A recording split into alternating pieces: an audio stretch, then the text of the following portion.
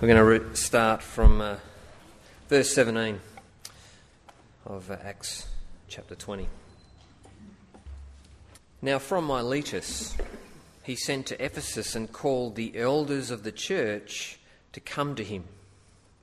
And when they came to him, he said to them, "You yourselves know how I lived among you the whole time from the first day that I set foot in Asia, serving the Lord with all humility and with tears and with trials that happened to me through the plots of the Jews.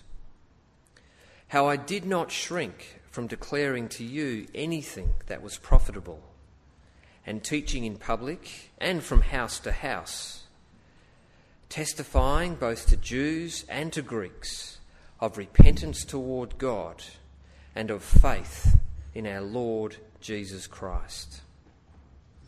And now, behold, I am going to Jerusalem, constrained by the Spirit, not knowing what will happen to me there, except that the Holy Spirit testifies to me in every city that imprisonment and afflictions await me.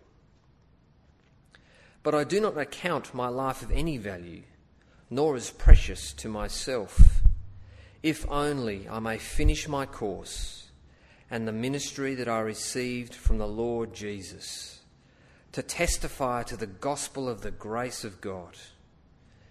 And now, behold, I know that none of you among whom I have gone about proclaiming the kingdom will see my face again.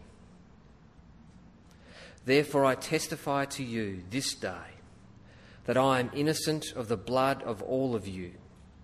For I did not shrink from declaring to you the whole counsel of God. Pay careful attention to yourselves and to all the flock in which the Holy Spirit has made you overseers, to care for the church of God, which he obtained with his own blood. I know that after my departure, fierce wolves will come in among you, not sparing the flock, and from among your own selves will arise men speaking twisted things to draw away the disciples after them. Therefore be alert, remembering that for 3 years I did not cease night or day to admonish everyone with tears. And now I commend you to God and to the word of his grace, which is able to build you up and to give you the inheritance among all those who are sanctified. I coveted no one's silver or gold or apparel. You yourselves know that these hands ministered to my necessities and to those who were with me. In all things I have shown you that by working hard in this way, we must help the weak and remember the words of the Lord Jesus, how he himself said, "It is more blessed to give than to receive." And when he had said these things, he knelt down and prayed with them all. And there was much weeping on the part of all. They embraced Paul and kissed him, being sorrowful most of all because of the word he had spoken, that they would not see his face again. And they accompanied him to the ship.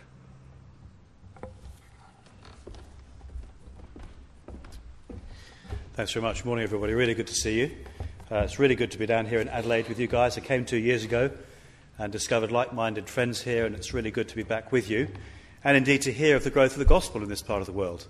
I know that many of you feel not much is happening, but the direction is wonderful to hear about, and it's really great to hear all that God is doing amongst you, and great to see Paul and Sue again, so nice to be with them. What I want to do with you, if I may, is to begin under the title of growing, that is to how we grow churches. Then we'll look at how we multiply churches in planting, and then we'll look at how we lead churches, how we lead them. So those are the three titles for today, and that's why the day is called Growing, Planting, Leading. And it's great to be here with a Geneva Push event. I've been great friends with Al Stewart for many years, who you know is involved with Geneva in Sydney, and great to see him so fulfilled in this church planting ministry. I think it's important to start with the Bible rather than with practice. Some of the church planting books and teaching and so on seem to me to start at the wrong end. They start with what's happening on the ground and then try and find Bible reasons for them. Hi, Mark. I see you. And then try and find Bible reasons for them. And I think we want to start the other way around. We start with what the Bible says and the principles that God gives us for our ministry, and then try and work out how to do that on the ground in the context in which we live. So that's why we're starting with the Bible and here in Acts chapter 20. And I want to start with Acts chapter 20. It's not a random choice. It's not that I just like this passage. What's extraordinary about Acts 20 is that in the previous chapters, as part of the whole theme of Acts, 1:8, second volume of Luke's work, that recording where Jesus says that you'll be my disciples in Jerusalem, Judea, Samaria, to the ends of the earth, and the whole program that, empowered by the Spirit of the risen Jesus Christ, the apostles are enabled, 1 Peter then Paul, to take the gospel to the ends of the earth, and we're to be part of that mission. What's been happening, of course, in the previous chapters, Paul has been planting churches. He's been planting churches in Thessalonica, and then Athens, and then Corinth, and Ephesus. And then here in chapter 20, he sits down with the leaders of the Ephesus church and says, now this is what I've been doing. I know it's a very simple thing, but that's why this is so important. He's been planting churches, and then he tells us how he's done it. So it's not a random thing for us, if we're interested in church growth and planting churches, to come here to Acts chapter 20 and see how he did it. You'll find there's an outline in the programme, and I just want to take you through the Bible text. I find it so thrilling as a passage, and that's all I want you to do, is just walk through the text with you and show you what it means. So let's begin at verse 17. The context of this extraordinary ministry training day is set for us in verse 17. From Miletus, so if you remember, Paul is returning at the end of his third missionary journey. He's on his way back to Jerusalem. He's in a hurry. He wants to get to Jerusalem with a great gift of money from the Gentile churches for the Christian brothers and sisters in Jerusalem. He doesn't want to get delayed, but he can't sail past the west coast of Turkey, as it now is. He can't sail past Ephesus, where he was, where he'd planted a church and been senior pastor for 3 years. He can't just ignore the people that he'd grown to love so much, and such an important church in the whole region. So he stops off in the port of Miletus. Presumably, he didn't travel the 30 miles into Ephesus, because if you remember, he'd been thrown out of Ephesus with a riot. You read that in the previous chapter. And so either he would be delayed by the Christian brothers who are so keen to see him, or indeed by the police, the authorities. Did you hear Paul's back in town? Let's go and get him. He can't afford that, so he stays out at the port, and he sends to the church for the people who are most important for the future of the church. And it's not the treasurers. He sends to Ephesus for the elders of the church, the presbyteroi, the team of senior men that the Apostle Paul appointed to all the churches that he planted. Indeed, according to Titus 1, incomplete until you've got that team of senior men running the church. So he calls for them. And at verse 18, when they arrived, so you can imagine, they got on their donkeys and their carts or whatever the public system was then, and they arrived. And perhaps he's shacked up in some taverna, and he's hired the sort of top floor or something, and it's a cool breeze. And they all say hello to each other and get their cups of coffee and their name tags and their course materials and all the rest of it. They head up onto the roof, and he starts this ministry training day. Now, it only took 3 minutes to read. I assume that it took longer than that to give the whole day. So, as is the pattern in Acts, Luke is summarising the training day. No doubt he's quoting Paul in the phrases that he used. It's not everything that Paul said in the day, but it's the key things. And they're given to us here. Now, he says, verse 18, when they arrived, he said to them, it's so good to see you all. And he says, you know how I lived the whole time I was with you, from the first day I came into the province of Asia. So what he wants to do is to talk about the way he'd lived, his ministry patterns when he was with them. And I want you to notice, just as we begin, that ministry is a lifestyle. It's not a performance. He doesn't say, do you remember the extraordinary meetings, or do you remember the amazing talks I gave you? He says, you know the way I lived. You know how I lived. And I do think it's important that gospel ministry is a way of life. It's a lifestyle, a way of life, in which, of course, the teaching of the Bible is central, but it's not a divorced thing. You don't stand up on a Sunday, do some Bible teaching, then go off and do something completely different. It's part of a way of life that is gospel-centred, Christ-loving. And it's something he's saying, look, I'm talking about how I lived the whole time I was with you. It was consistent. I'm not just talking about what I did on Sundays. I'm not talking about the skills you need to present meetings. I'm not talking about how to get brilliant musicians and buy kit and hire halls. I want to talk about the fundamentals of my ministry lifestyle with you. And I lived this way from the first day I came into the province of Asia. I take it he's not even talking about some of the cultural adaptations he'd have made for this particular culture that he found in Western Turkey. So he's not talking about the things that vary according to the part of the country you're in, the part of the continent, the part of the town. Let's get back right to the really basic fundamentals that are the same in every place that the Apostle Paul went. And in the same way, they're to be the ministry pattern for us, whether we live in London or in Adelaide, wherever we are, here are the fundamentals.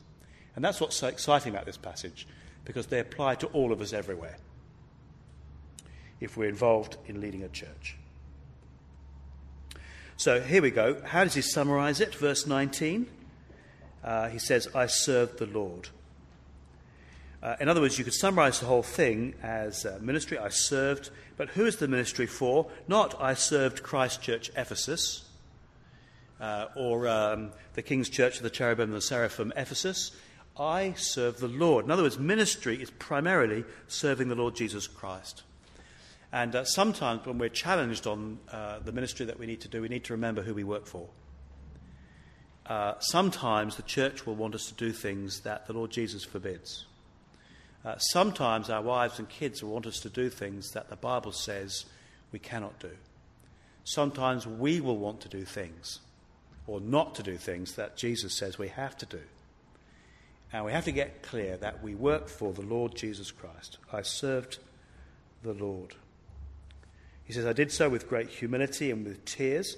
I don't think the English translation is very helpful there. I'm just so humble, shucks, I think he means with humiliation. That is, with great humiliation and tears. We know from the descriptions of his ministry, you read 1 Corinthians 11, how humiliated he was. And there are times in ministry, aren't there, when we are humiliated. I think of many occasions where you suffer scorn and criticism, and you go to bed that night just feeling, just so small because everything seems so pathetic. Everyone is looking at you, and you just know your ministry looks so ineffective and small and unimpressive because you're preaching the cross, Christ crucified, and everybody else thinks it's just such a pathetic message and such a pathetic ministry, and you feel humiliated by it. And with tears, you will know the tears of suffering in ministry. If you follow in the footsteps of our Lord and you carry the cross following his example, you will know tears. Tears of frustration with yourself, that you haven't been able to do the things, that you're aware of the hypocrisy of your ministry and your own sin. You're aware that other people that you've invested so much hope in have failed. You've been reading the Bible with somebody for months and months. You thought things were so God and they've just so good, and they've walked away. And there are many tears of frustration in church ministry. And he said, although I was severely tested by the plots of the Jews. And you will find that as then, the organised religion of the Jews, you will find in any part of the world that organised religion will oppose gospel ministry. I think of some of the plots that we've faced in our church planting. It is extraordinary. remember one of the church plants we opened, Sir Rupert Standring opened the plant in Fulham, and one of the local ministers came up to him and said, I want you to know that I am dedicated to closing you down. And you'd think that a clergyman had something better to do with his life, but anyway, that's what he said to Rupert. I think of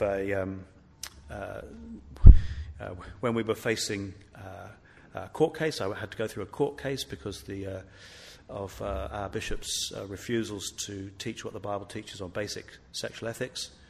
And the day after the court case, I was taken to court over it. We won the court case, and the following day, a local clergyman instituted a local council investigation into the use of our office space in one of our plants in central London, and our office was removed. You just think, how did that happen? I'm afraid that's quite normal and but painful when it happens. It says, verse 20, you know. He keeps saying, you know. And I think one of the important things about the words you know is clearly he shared his ministry lifestyle with the elders. It's one of these things where if you want people to understand gospel ministry, you have to share your life with them. You have to open your home to them. You can't have this kind of professional thing where, if you're the church leader, you turn up on a Sunday and then you disappear and nobody knows how you live the rest of the week. So I remember at Dundonald Church when I first arrived and we first had apprentices, regularly on a Saturday evening there'd be a knock on the door and I'd open the door and there'd be Perks and Grimesy. And Perks was our ministry trainee, our apprentice.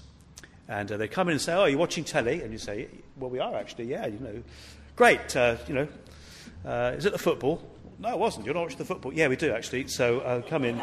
So you'd settle down, you'd turn over to the football, and there'd be another knock on the door, and it's the pizza man. And Perks would say, it's the pizza. Do you mind getting that, Richard? So, yeah. So, all right. So I go and pay the pizza man and bring the pizzas in and so on. And the apprentices became part of our family life. My first 3 apprentices are godfathers to my second son.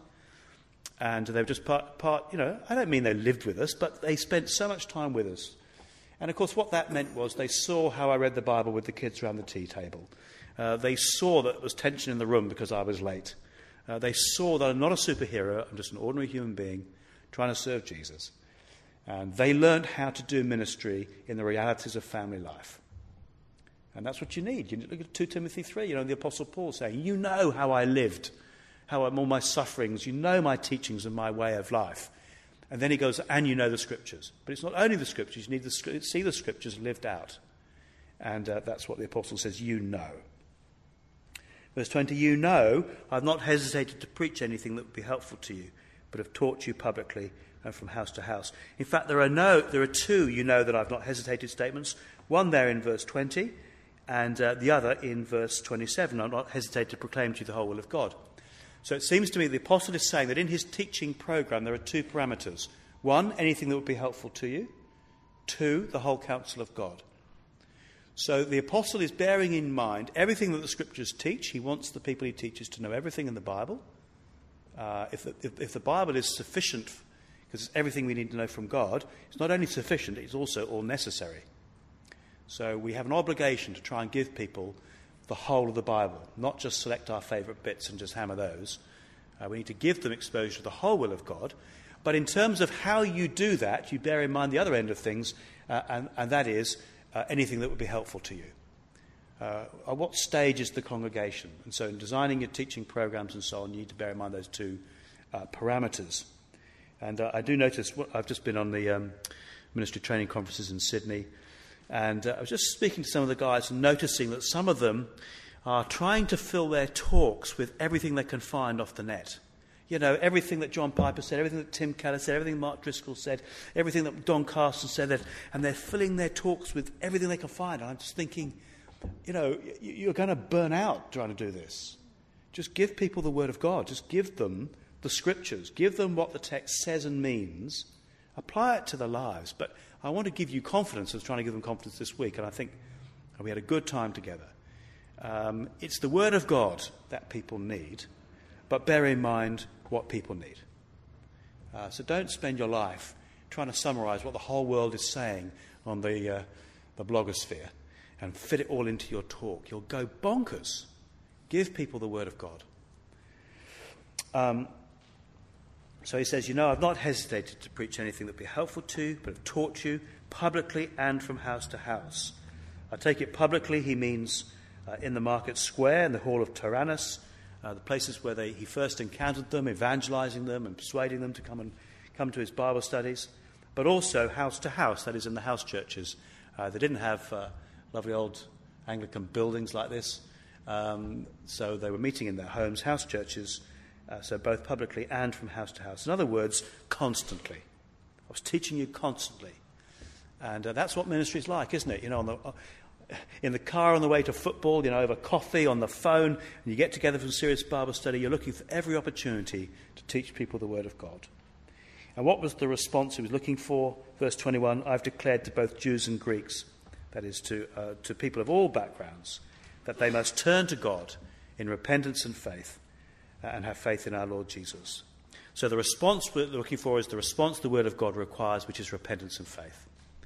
So repentance, changing your mind, faith, trusting in the Lord. And I've often said as an illustration of this, it's just a helpful visual reminder for me, repentance and faith is if I'm going this way which leads to hell, I turn around and I go this way which leads to heaven. And basically, in terms of where I'm turning away from sin, that's repentance. In terms of turning to Christ, that's faith. So it's two sides of the same coin. They're not two different things. They're two sides of the same thing, turning round to go Jesus' way. Repentance from sin, faith in Christ, going his way. Of course, you do that fundamentally when you become a Christian. You turn your life round and you go his way. But what happens is parts of your life go back in the old direction. And so you're constantly, as the Word of God is taught, you're constantly bringing the different areas of life under the rule of the Spirit of the Lord through his Word. And so some part of your life is going back in the old direction. You drag that back, and you bring that back. But it's not you becoming a Christian over and over and over again. It's the different parts of your life have been inconsistent with the new direction of your life. So when you're teaching the Word of God, repentance and faith is the response we're always looking for. But of course, it's worth remembering, isn't it? If I go this way and I hear the Word of God, have I repented? Not yet. Not yet. If I hear the Word of God and I think it's true and I feel its power, have I turned round? No. If I hear the Word of God, I feel its power, I know it's true and I want to turn round, have I become a Christian? No. Not until I actually turn round. In other words, metanoia, repentance, changing your mind, doesn't just mean toying with a different opinion. It means the depth of your will. It means to turn your life round. To repent, to actually turn and follow Jesus. For myself, that's the problem I have with the Alpha Course. I don't think the Alpha Course talks enough about heaven and hell, the future, or repentance and faith. That's why I use Christianity Explored. I've said so to Nicky personally, but it's got too big to change. Well, he thinks that. But I wish they would teach both heaven and hell, the future, because it makes sense of the cross, and repentance and faith, turning round. That's the response we're looking for with our teaching ministry. Well, with that preparation in mind, he's talking about the ministry of teaching for repentance and faith. He now explains what his ministry was. The heart of his ministry, teach the gospel. Verses 22 to 27. Teach the gospel. Verse 22, now compelled by the Spirit, I'm going to Jerusalem, not knowing what will happen to me there. I only know that in every city the Holy Spirit warns me that prison and hardships are facing me. However, consider my life worth nothing to me if only I may finish the race and complete the task the Lord Jesus has given me, the task of testifying to the gospel of God's grace. Now, this word gospel, it's central to gospel ministry, of course. Just to kind of not assume what I don't think you can assume. If you actually look at what the Bible says the gospel is, not just all the good things the Bible talks about, but what the Bible actually says the gospel is, you will find people, if you're at theological college or whatever, people will say gospel is anything good. Anything good in the Bible, that's the gospel. That's not true. There is a content to the gospel. So Galatians 3 tells us the gospel begins with the promise to Abraham in Genesis 12 of land, people, blessing. That is, of a place in the kingdom of God. That one day, through faith, you'll have a place in the kingdom of God. You look at Isaiah, and the gospel is in Isaiah 40 and 52 and 61, that the gospel is that the Lord is coming. He's coming to save. He's coming to liberate. So at the end of the Old Testament, there's the promise of a place in the kingdom of God through the Lord coming to save and to set free. And of course, then the Lord arrives in person in Jesus, and he announces himself in Mark 1. The kingdom of God is at hand. Repent and believe the gospel. I'm here to open the kingdom because the king has arrived. And what are the two things the New Testament stresses about him? Firstly, who he is, the Lord. Secondly, what he's done, Saviour. And if you like, the two biggest passages, it's everywhere, of course, about the two passages. Who is he? Romans chapter 1, verses 1 to 5. What is the gospel of God? Concerning his Son, it's not about the Father, it's not about the Spirit, it's not about me, it's not about Satan or the church, it's about the Son of God. And he summarises those first few verses, remember, Jesus Christ our Lord. And I don't think, it's not his first name, middle name and surname, and it's not some random collection of things. Those three words helpfully summarise what Paul has been saying in Romans 1, 1 to 5. If you remember, Jesus, that is the crucified Nazarene, the man, the 5'10" guy. People saw him walking around. He preferred blue to green or whatever it was. Jesus, the crucified Nazarene, is Christ. That's the Messiah, the anointed, the promised chosen king, Saviour King. The promised Saviour King. Our Lord, that is the risen ruler and divine judge of all. So Jesus is Christ, our King. That's who he is, and that's what the gospel declares about him. What did he do? Well, he came as king, says Mark's gospel. 1 Corinthians 15, he died for our sins according to the scriptures. He rose from the dead according to the scriptures. And Romans 2:16 and Revelation 14, he's coming back to judge. As my gospel declares, says Paul in Romans 2. So judgment is part of the gospel. So in other words, what is the gospel? It's all about Jesus. Yeah? That he'll give us a place in the kingdom. He's God come to save and liberate. Who is he? Jesus is Christ our Lord, who came as king, died for our sins, rose to rule, and will return to judge.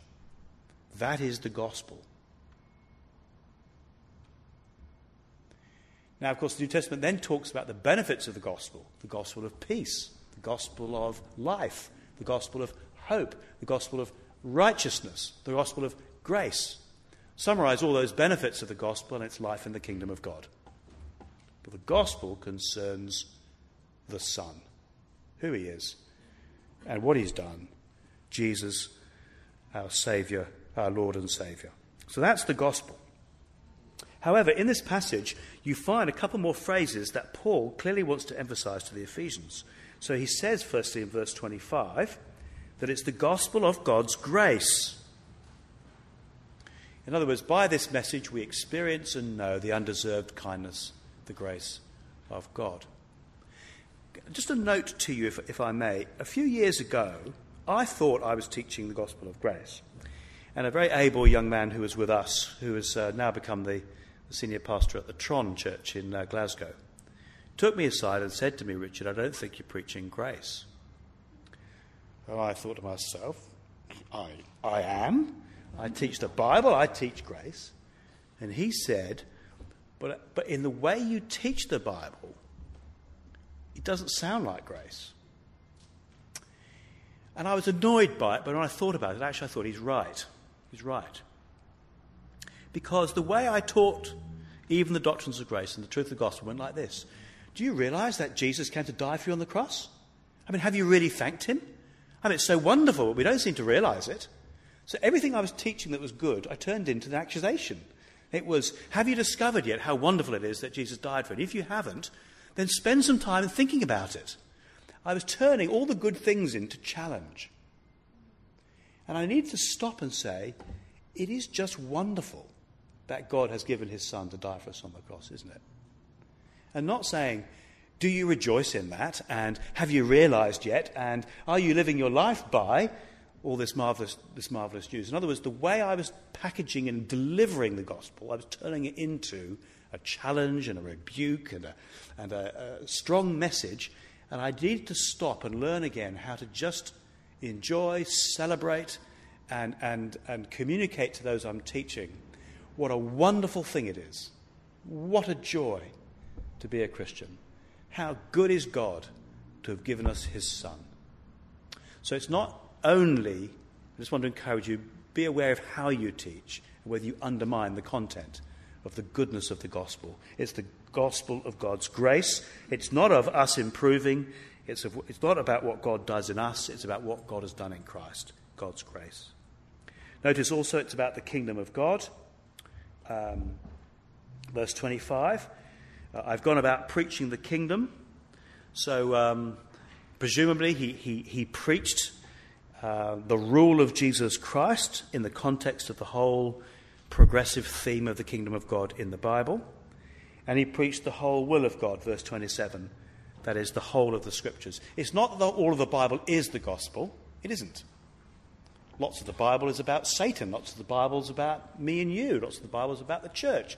It's not the whole Bible is the gospel, but the whole Bible is related to the gospel.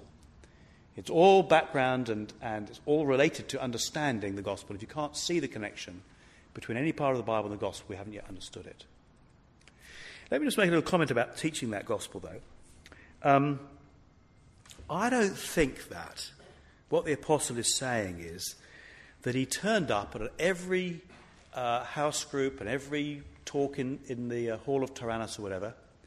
He said, right, I want to run you through the whole Bible's teaching on the grace of God, and I want to teach you about predestination, I want to teach you about providence, I want to teach you about the preservation, the perseverance of the saints and so on. And I don't think when he talked about the kingdom of God, he said, I want to teach you about the history of Israel from the beginning to the end. And when I teach you the whole counsel of God, I'm just going to summarize all the books of the Bible. I don't think he did that and then stopped.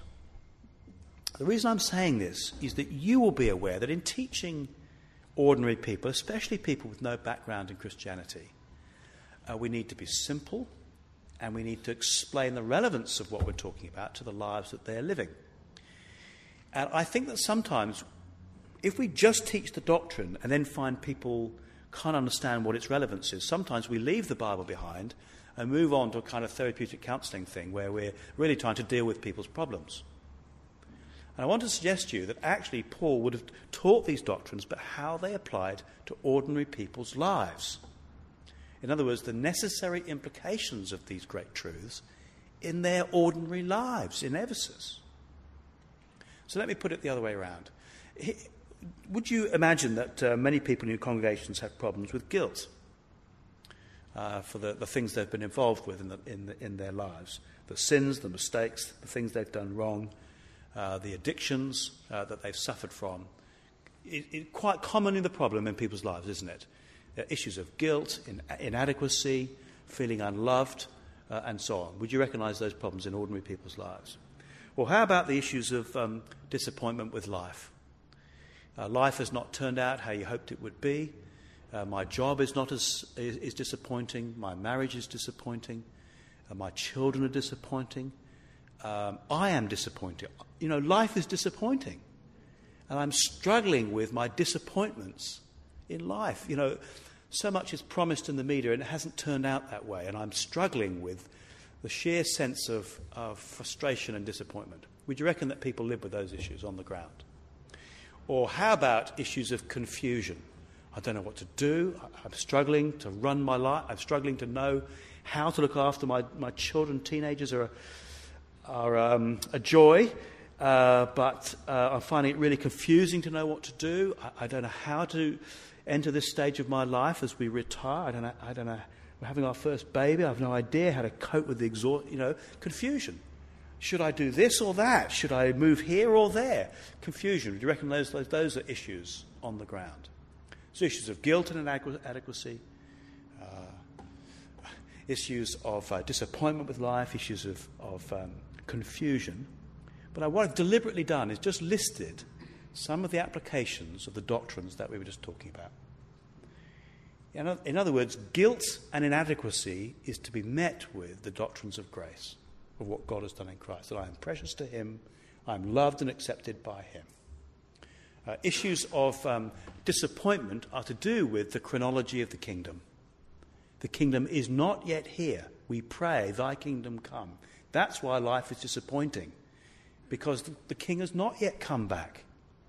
And so much of our disappointments are about understanding the time in which we live and the chronology of the kingdom. It's not just about the history of the kings in Israel. It's about understanding that the king has come, but he's gone and he's coming back. There are issues about that which address my disappointment with life and the problems and the difficulties of living in this world.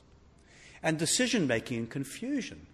So much to do with understanding the wisdom literature and the whole counsel of God and the ways that God has given us to make sensible decisions in life. What I'm trying to show you is that the doctrines of the gospel, grace, the kingdom, the whole counsel of God, are not just technical doctrines that belong in the Bible. They are the truths of the gospel to be lived. They have implications for the way we live. And we have a responsibility to draw those out, or if we're not careful, we'll end up ditching them because people can't live by them. And then we'll end up in therapeutic counselling that does nobody any good. So what I'm saying is teach the gospel, making the necessary implications into people's ordinary lives here in Adelaide or wherever it is you work. But as he does that, notice what he says about his experience. Verse 22. The only thing I know for sure, prison and hardships. So as he heads off to different towns and cities, lots of uncertainty, he doesn't know anything. I don't know where we're going to meet. I don't know how we're going to raise the money. I don't know what we're going to do. The one thing I do know is I'll probably be shoved in prison and smacked around a bit by somebody in the market square. That's the only thing I can be sure of. It's just encouraging, isn't it, when we're doing church planting and you're kind of thinking, it's pretty hard. There's lots of things I haven't worked out. Well, welcome to the apostolic pattern of church planting. There's all kinds of things I have no idea how they're going to work out. The one thing I do know, it's going to be hard. It's going to be hard. So don't give up after a year because it's hard. Well, what did you think it was going to be? Of course it's hard. More than that, what is the task? Testifying to the gospel of God's grace. That is the task, verse 24. The task is not building the biggest church the country has ever seen. The task is not impressing my church planting network leaders.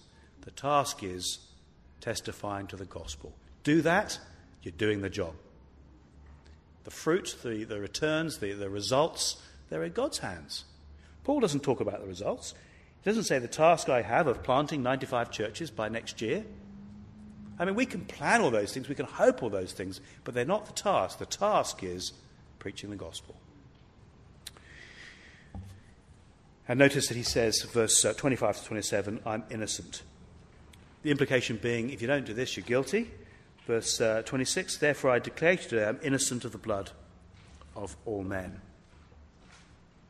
What is that phrase, innocent of the blood of all men? He's referring, of course, to Ezekiel, chapter 3 and verse 34, where Ezekiel talks about being guilty of the blood of other people.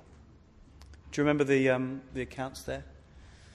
So let's just switch tone for a moment. Do you remember back in Ezekiel, God says to Ezekiel, I'm appointing you my watchman. So the idea is you've got sort of like towns in Palestine, and the people are out in the fields and they're tending their sheep and digging the fields or whatever, and there's some enemy, the army's coming over some sort of nomadic tribe or whatever, coming over the hill to raid their town, and the watchman on the walls of the town, blows the trumpet, and everybody runs back inside, they close the doors, and they're safe from the threat. Well, that's the idea. And so God says to Ezekiel, I'm appointing you watchmen for my people, watchmen for Israel. And the interesting thing here is, of course, what is the threat? Answer, himself. He's the judge, he's coming in judgment, and he says, I want you to warn the people that I'm coming in judgment, because this is the most reluctant judge you could ever imagine. So he's coming in judgment. He says, I'm appointing you watchmen. I want you to tell the people. Now he says, if you tell them and they ignore your warning, then their blood is on their own heads. But if I'm telling you about judgment and you don't tell them, then their blood is on you, because you haven't told them what you know, which is that judgment is coming. And the Apostle Paul says, I can tell you, I stand here today knowing that I am innocent of the blood of all men. Because I've not hesitated to proclaim to you the whole will of God. That is, I did not leave out the bits you don't want to hear. I did not leave out judgment. I did not leave out the other things that nobody wants to talk about. Sexual ethics, the uniqueness of Christ, the idolatry of other religions. Now, I'm not saying that the apostle is saying, I told you all the hard stuff on the first day I met you. I'm not saying that. Surely he's not saying that. He would have been wise about choosing his time. And of course, I'm not saying that he used the most offensive language he could possibly think of. There are ways of saying things, aren't there? We can talk about the reality of hell and the horrors of judgment in language that people can understand, especially when we talk about ourselves rather than others. You know, rather than saying you're going to hell, you're going to burn forever, it is helpful to find another way of saying that, such as, I don't know about you, but I realised that I'm in serious trouble with God for the way I've treated him. I don't deserve to live with him. And I just discovered that the way I'm so selfish, I'm so envious, I'm so self-centred, I'm lustful, I'm angry, I'm bitter. And I just realised I'm in serious trouble with God. I can't live with him. And I understand that to be left out of God's presence is to be in a dreadful place, everything good taken away. And when Jesus said it's like living in a fire, I think he meant it's horrendous. You don't want to go there. There are ways of saying the same thing that don't point at somebody in an offensive way. So we have to find ways of explaining the truth in language that people can understand and hear. The apostle says, I am innocent of the blood of all men. The implication to the elders is, make sure you are, and that you don't pull your punches. That is, you don't be politically correct with the Bible, with the gospel. You may have heard Rico Tice talking about Rico Tice, the evangelist at All Souls in London, one of the authors of Christianity Explored. And whenever he tells this story, he always wells up in tears. And he says, I remember that some years ago, my grandmother was dying, and she was not a believer in Jesus, and I went to visit her in hospital. And I held her hand and I talked to her. And then he always gets choked up and he says, but I never told her about Jesus.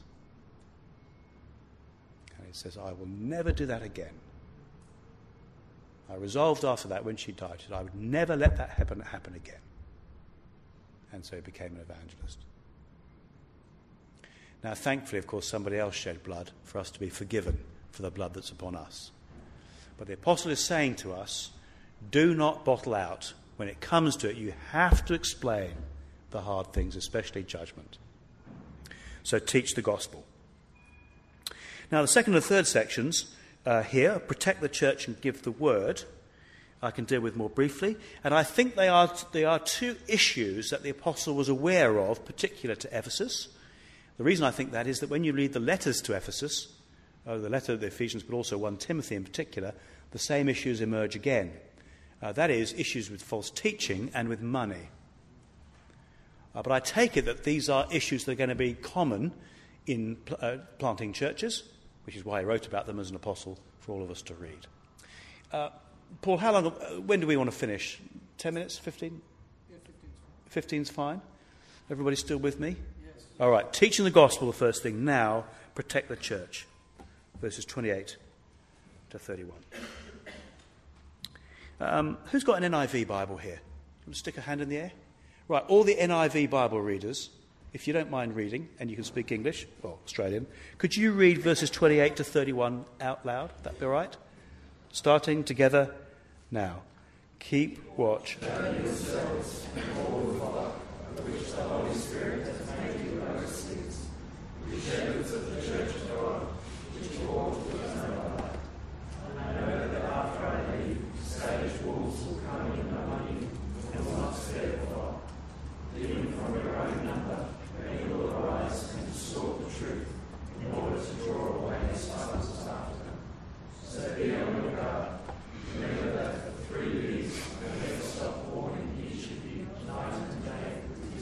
Thank you. Protect the church. Clearly he's talking here about false teachers in the church, and you will find if you plant churches, unless Jesus was wrong and Paul was an idiot, at some point you're going to face issues of false teaching. It's just normal. Now, he talks here about being shepherds. That's where we get the word pastoral ministry. I want to remind you that pastoral ministry is not just personal ministry. You notice how sometimes we say he's a decent preacher but he's a hopeless pastor? What we mean by that is he can give a decent talk, he's just useless with people. Okay? Now, it's important to be good with people. I don't know how you can really understand and teach the Bible without being good with people. But pastoral ministry is not the word for being nice. Being personable, that's a good word. Being nice, that's a good word. It's good for Christians and for Christian leaders to be good with people, to be personable. But pastoral ministry in the Bible is always redemptive ministry.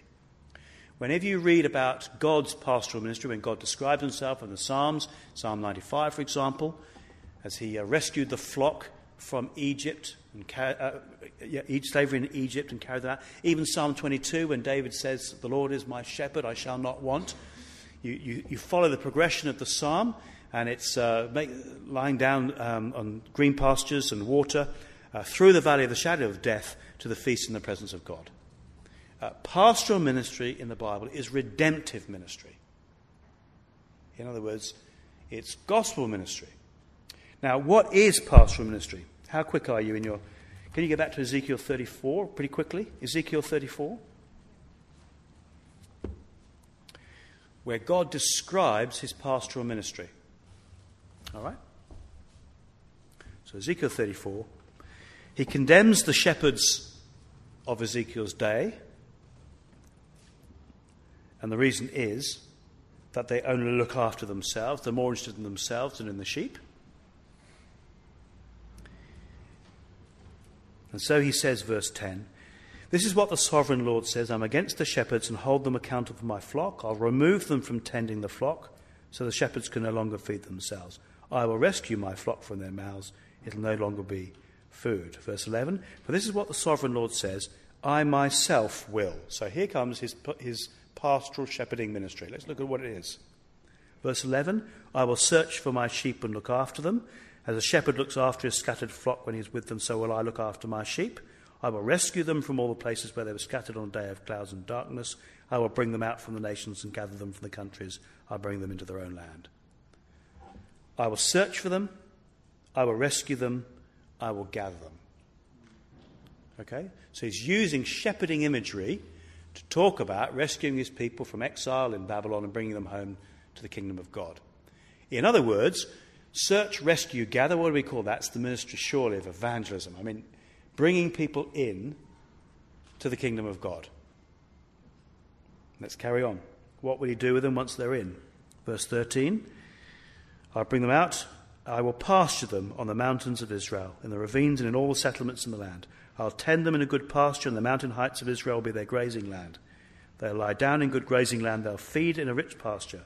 Verse 15, "I myself will tend my sheep and have them lie down, declares the sovereign Lord. Search for the lost, bring back the strays. I'll bind up the injured and strengthen the weak, but the sleek and the strong I'll destroy." So, what will he do with them once he's rescued them? He will feed them. He will tend or heal them. He will heal them, and he will give them rest. So, in other words, feeding them the pasture that they need, healing their wounds, binding up their wounds, and giving them rest. Would we not say that those pastoral images are the ongoing teaching ministry of the pastor? We feed the sheep so they become spiritually strong. The teaching of the Word of God heals the damage of sin in their lives, and they know the rest of at last being forgiven and loved by God. The teaching ministry. Moving on, 17. "As for you, my flock," this is what the sovereign Lord says, "I'll judge between one sheep and another, between rams and goats. Isn't it enough for you to feed the good pasture? Must you also trample the rest of your pasture? It's not enough. So on must my flock feed." Verse 20, "Therefore, see, I myself will judge between the fat and the lean. Because you shove with flank and shoulder, butting, I'll save my flock, they'll no longer be plundered. I'll judge between one sheep and another, and I'll place over them one shepherd, my servant David." So the third thing, having done evangelism, having taught them, the third thing is that I will govern them. I will govern them. That is, I'll judge between the fat and the lean. That is, I will protect the weak from the strong. He talks about the allocation of resources. That is, I'll make sure that everyone, all the sheep can feed. And then he says, and I will see that I will place over them my servant David. I will make sure that the son of David will be their shepherd. So I take it then that the shepherding ministry, the pastoral ministry of God, is evangelism, teaching, and governing the people of God. And of course, a few years later, somebody stood up and said, I am the good shepherd. I will lay down my life for the sheep. I know them and they know my voice. His name is Jesus. So shepherding or pastoral ministry is surely modelled upon that understanding of God's pastoral ministry. Evangelism, teaching, and governing the people of God, as Jesus has done it. Right, moving on quickly then. Verse 28, what does that mean then, if that's what we're doing? Well, we protect the precious sheep. Verse 28, keep watch over yourselves and all the flock of which the Holy Spirit has made you overseers. Be shepherds of the church of God. In other words, keep watch, protect them. Protect these vulnerable people who are so precious to God because Jesus bought them with his own blood. In fact, boldly, verse 28, the church of God, which he bought, impliedly God bought them. I think it's the only place in the Bible where it says this, that in Christ God paid for his sheep. And we need to remember the people in our congregations, they're not items of furniture to be moved around in church planting. You know, they're not resources to be employed in our grand global strategy for domination. They are the sheep of God. They have been bought with his blood. And even if you don't, the Lord Jesus Christ cares about them passionately. And when you face him on Judgment Day, you will not want to have done any damage to those sheep. And one of the few good things about the Church of England is that in the ordination service there's that frightening charge to the clergy saying, be assured of the judgment and discipline, I can't remember the words, the discipline and judgment that will come upon you should you cause any harm to the flock. So when you're church planting, please be aware, this is not an exercise in your ministry of church planting. You have been entrusted with some of the precious sheep from the flock of the Lord Jesus Christ, and you will account to the Good Shepherd for how you treat them. They were bought by God. But verse 29, savage wolves will come in or arise to distort the truth. Verse 29. Savage wolves will come in amongst you and will not spare the flock. I don't know if you've ever seen wolves in action. I went to a kind of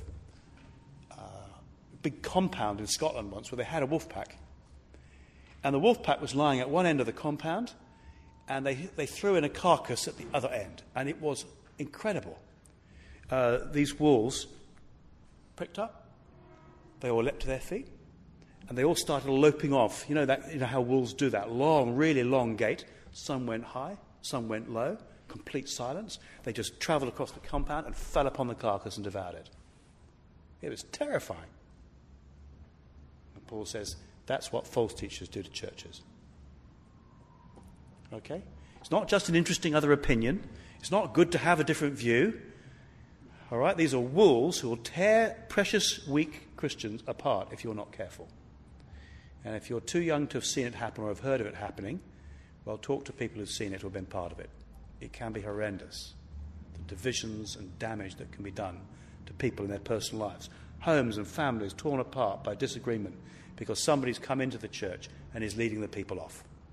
So what I do when people arrive and they tell me how God has given them some wonderful ministry, I say, look, it's so good to have you, and I put them in Robin Cooper's Bible study group. Robin Cooper is my senior elder, and basically his job is to work out whether they're kosher or not. And usually by the end of the year they've gone on. You know how that happens? Have you had anybody arrive yet saying, I think God has given me a gift for church planting and particularly for really empowering people to do wonderful things. And I've really heard good things about your church and I'd really like to be on your team and really I want to back you and be part of it. And so obviously get to know you for a few days and then just let me at the people. Oh, it's so good to have you. This is Robin Cooper's group, and I'd love you to... And I'm not doing anything with them for a year. Don't be naive. Don't be naive. And of course he says, in fact, some of you could be the people who do it. So verse 30, even from your own number, men will arise and distort the truth. Why on earth would you do that? Why on earth would you be somebody who twists the truth? Of course, it's not somebody who denies the truth. It's not somebody who says it's all rubbish. It's somebody who twists it, is dissatisfied with orthodox Bible teaching, just wants to kind of give it a tweak, give it a bit of a twist. Why would you do that? Well, it says it here. In order to draw away disciples after them. Beware of the instinct to want a following. I want a following. I want to find some great new truth that will set me apart. I want a platform. I want to write a book. I want to be a leader. I want to have people follow me. That's a very dangerous instinct. So what do you do? Verse 31. So be on your guard. Remember that for 3 years I never stopped warning each of you night and day with tears. I have to say, I think I do my fair share of try and be faithful in warning people about false teaching as we teach through the Bible. But night and day for 3 years? Night and day warning? The Apostle Paul clearly did a lot of warning. It's worth asking, when was the last time you warned anybody about false teaching? Because, of course, you have to say the negatives if people are going to understand the positives. The negatives locate the positives. If you don't get that, then think about it. It's like the Lord Jesus Christ. I am the way, the truth, and the life. Everybody loves that. Implication, therefore, no one comes to the Father except by me. Well, nobody likes that. But you see, the second part helps you understand the first part. I am the way, the true and living way. There isn't any other one, but there is one, which is brilliant. But I am it. So if you can't warn people of error, then don't be a church leader. If temperamentally you just can't bring yourself to do it, you just find it too hard, you're a lovely, gentle person, and you cannot bring yourself to warn people in an appropriately generous but honest and truthful way about false teaching, please don't be a church leader. You are a shepherd who cannot fight wolves. However, if you are somebody that can warn people about false teaching, don't enjoy it. Don't enjoy it. You see, it says here, with tears. That is, don't be somebody who is the hunter. I don't know if you've seen the film The Hunter yet. False teaching, you're basically just looking for somebody to shoot. Bang! Got him. Fantastic. Bang! I love it. The whole of church life is all about shooting false teachers. If you're somebody who loves it, please don't be a church leader. Don't spend your entire ministry... I don't want to spend my criticising other people. Don't become a bitter and negative heresy hunter. If you're going to warn about false teaching, it should grieve you and bring tears. And if you have been somebody who has warned about false teaching in the past, don't stop. That is, as I get older, I'm becoming softer. If you think I'm hard now, you should have seen me 10 years ago. In other words, there is an instinct as you get older and you meet more, you do soften. The problem with young men, and perhaps young women, no, mainly young men, I think, is too hard. And you get older and it's nice, you just give him some time, And I want to say for those of us who are getting older, well, that would be everybody then, wouldn't it? Don't go soft. Don't let yourself go soft. Don't stop warning. It's a job all your life to do it. So protect the church, and in Jesus' words, give your life. Lay down your life to do it. Thirdly, and very quickly, and lastly, I think Scott's hovering in the background there. Verses 32 to 35, give the word. Give the word. Verse 32. Now I commit you to God and to the word of his grace, which can build you up and give you an inheritance amongst all those who are sanctified. I have not coveted anyone's silver or gold or clothing. You yourselves know that these hands of mine have supplied my own needs and the needs of my companions. In everything I did, I showed you that by this kind of hard work, we must help the weak, remembering the words the Lord Jesus himself said, it is more blessed to give than to receive. I think money is behind this. I think the cosmopolitan, wealthy people of Ephesus had an issue with money. Well, who doesn't? But I think he saw the problem. You read about it in 1 Timothy. And he says, I commit you to God and to the word of his grace, which can build you up and give you an inheritance. Don't worry about your inheritance. The word of God will give you an inheritance amongst all those who are sanctified. It's very striking, isn't it? Who do you think is going to run your church plant? It's interesting. The Apostle Paul says, I commit you to God and to the word of his grace. Your job is to give people to God and the word of his grace. In fact, that's when you can leave.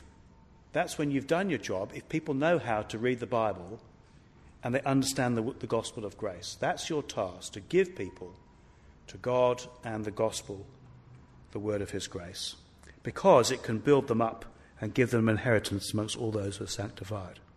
And then he says, I've not coveted. And this actually, there are echoes here of the speech of Samuel, back in 1 Samuel, I think it's 1 Samuel 13, I think, where Samuel stands up in front of the people and says, let's just establish here, I've never taken anything from you, have I? And the people say, no. I haven't coveted your car, I haven't taken horses. No, he's talking about kings and that, because the kings will take. And so Paul is saying here, I've not coveted, I've not tried to take things from you. Now listen, when you're church planting, one of the things about church planting and being a church leader is that you're a hunter-gatherer. That there's a sense in which you're desperate for more people, you're desperate for more resources. And so what happens is, in comes the single mum with a couple of kids, and it's very nice to see you. And then in comes the banker. Oh, it's very nice to meet you. And once you know anything about money, what's going on is ka-ching! Ka-ching, he's the banker. How very nice to meet you. Please, let me introduce you to our women's worker over here. Hi, it's so good to meet you, Mr. Banker. It's really good to have you here. Perhaps you'd like to come round for a meal. Why don't you take this single mum for a meal, please? That'd be really, really helpful. Let's get back to now. You were talking about the skiing chalet. I love skiing myself. You like skiing? I'd love to go skiing with you. How lovely. Now, of course, money is a ministry and money is a gift. So is being a single mum. So you need both gifts. I'm not saying don't be sensible about the people with money. They have a ministry of supporting church planting. But we've got to try and purify our motives and our hearts here, haven't we? That is, don't covet people's possessions and goods. Beware in ministry of wanting the things that people have got. Beware of using the people in your congregation for your planting purposes. Love them. Yes, they have a ministry, but get it clear in your heart that our primary purpose is to love people and to introduce them to Jesus. And so he ends. He said, I've not coveted. He says, if you remember, I taught that it's more blessed to give than to receive. In other words, his ministry was basically giving, not getting. Be a giver, not a getter. And church planting is not that I'm trying to get enough to form a church. I'm wanting to give myself and the gospel to these people that God loves. And so he ends. Teach the gospel, protect the church, give the word. And look at the response in verse 36 to 38. He's just described a Bible teaching ministry. Teaching the gospel, protecting the church, giving the word. And we all know, don't we, that Bible teaching ministry is intellectual, cerebral and impersonal. And if you engage in such a ministry, you're not properly loving people and they won't love you. You look at verse 36. When he'd said this, he knelt down with them, all of them, and prayed. And they all wept as they embraced him and kissed him. What grieved them most was his statement that they would never see his face again. And they accompanied him to the ship. People who say that Bible teaching ministry is impersonal have never done it. They don't know what they're talking about. If you teach the Bible to people, because the Bible addresses all the most personal aspects of people's lives, if you teach the Bible, you will be given access to every area of people's lives. When you're teaching the Word of God, you are explaining who they're to trust for salvation, who they're to marry. They're teaching about their sex lives. You're talking about how they use their money, where they go on holiday, all the most personal things. And if you are faithful to the Word of God, people will actually let you tell them how to conduct the most private and intimate parts of their lives, so long as you are faithful with the Word of God. And the joy that brings of seeing people. I remember when I left St Mary's in Cheadle, and the people were coming up to the table to share the Lord's Supper. And there was a woman, I'd buried her husband. There was a person who became a Christian as I went through the gospel with them. There was somebody, I remember talking about their addictions, and just one by one, the people whose lives I'd been given the privilege of being involved with because I taught them the Word of God. And there is nothing more personally rewarding. There's nothing more emotionally involving than the ministry of the Word of God. Well, that's how the apostle planted churches. I suggest you and I do the same. Let's pray.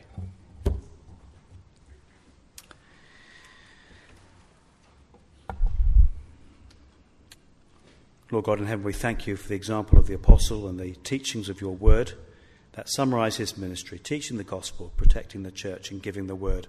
And we pray, Lord God, that you'd help us as far as we can to model our ministry upon that of the apostle, whom was one of your apostles, Lord Jesus. You taught him. We know that he was incredibly effective, and he's just explained for us how he did it. And so we pray, Lord God, that not just because it works, but because it's the Word of God, that this is the way gospel ministry should be done. We pray you'd help to make it true of our own ministries. We ask it for Christ's glory. Amen.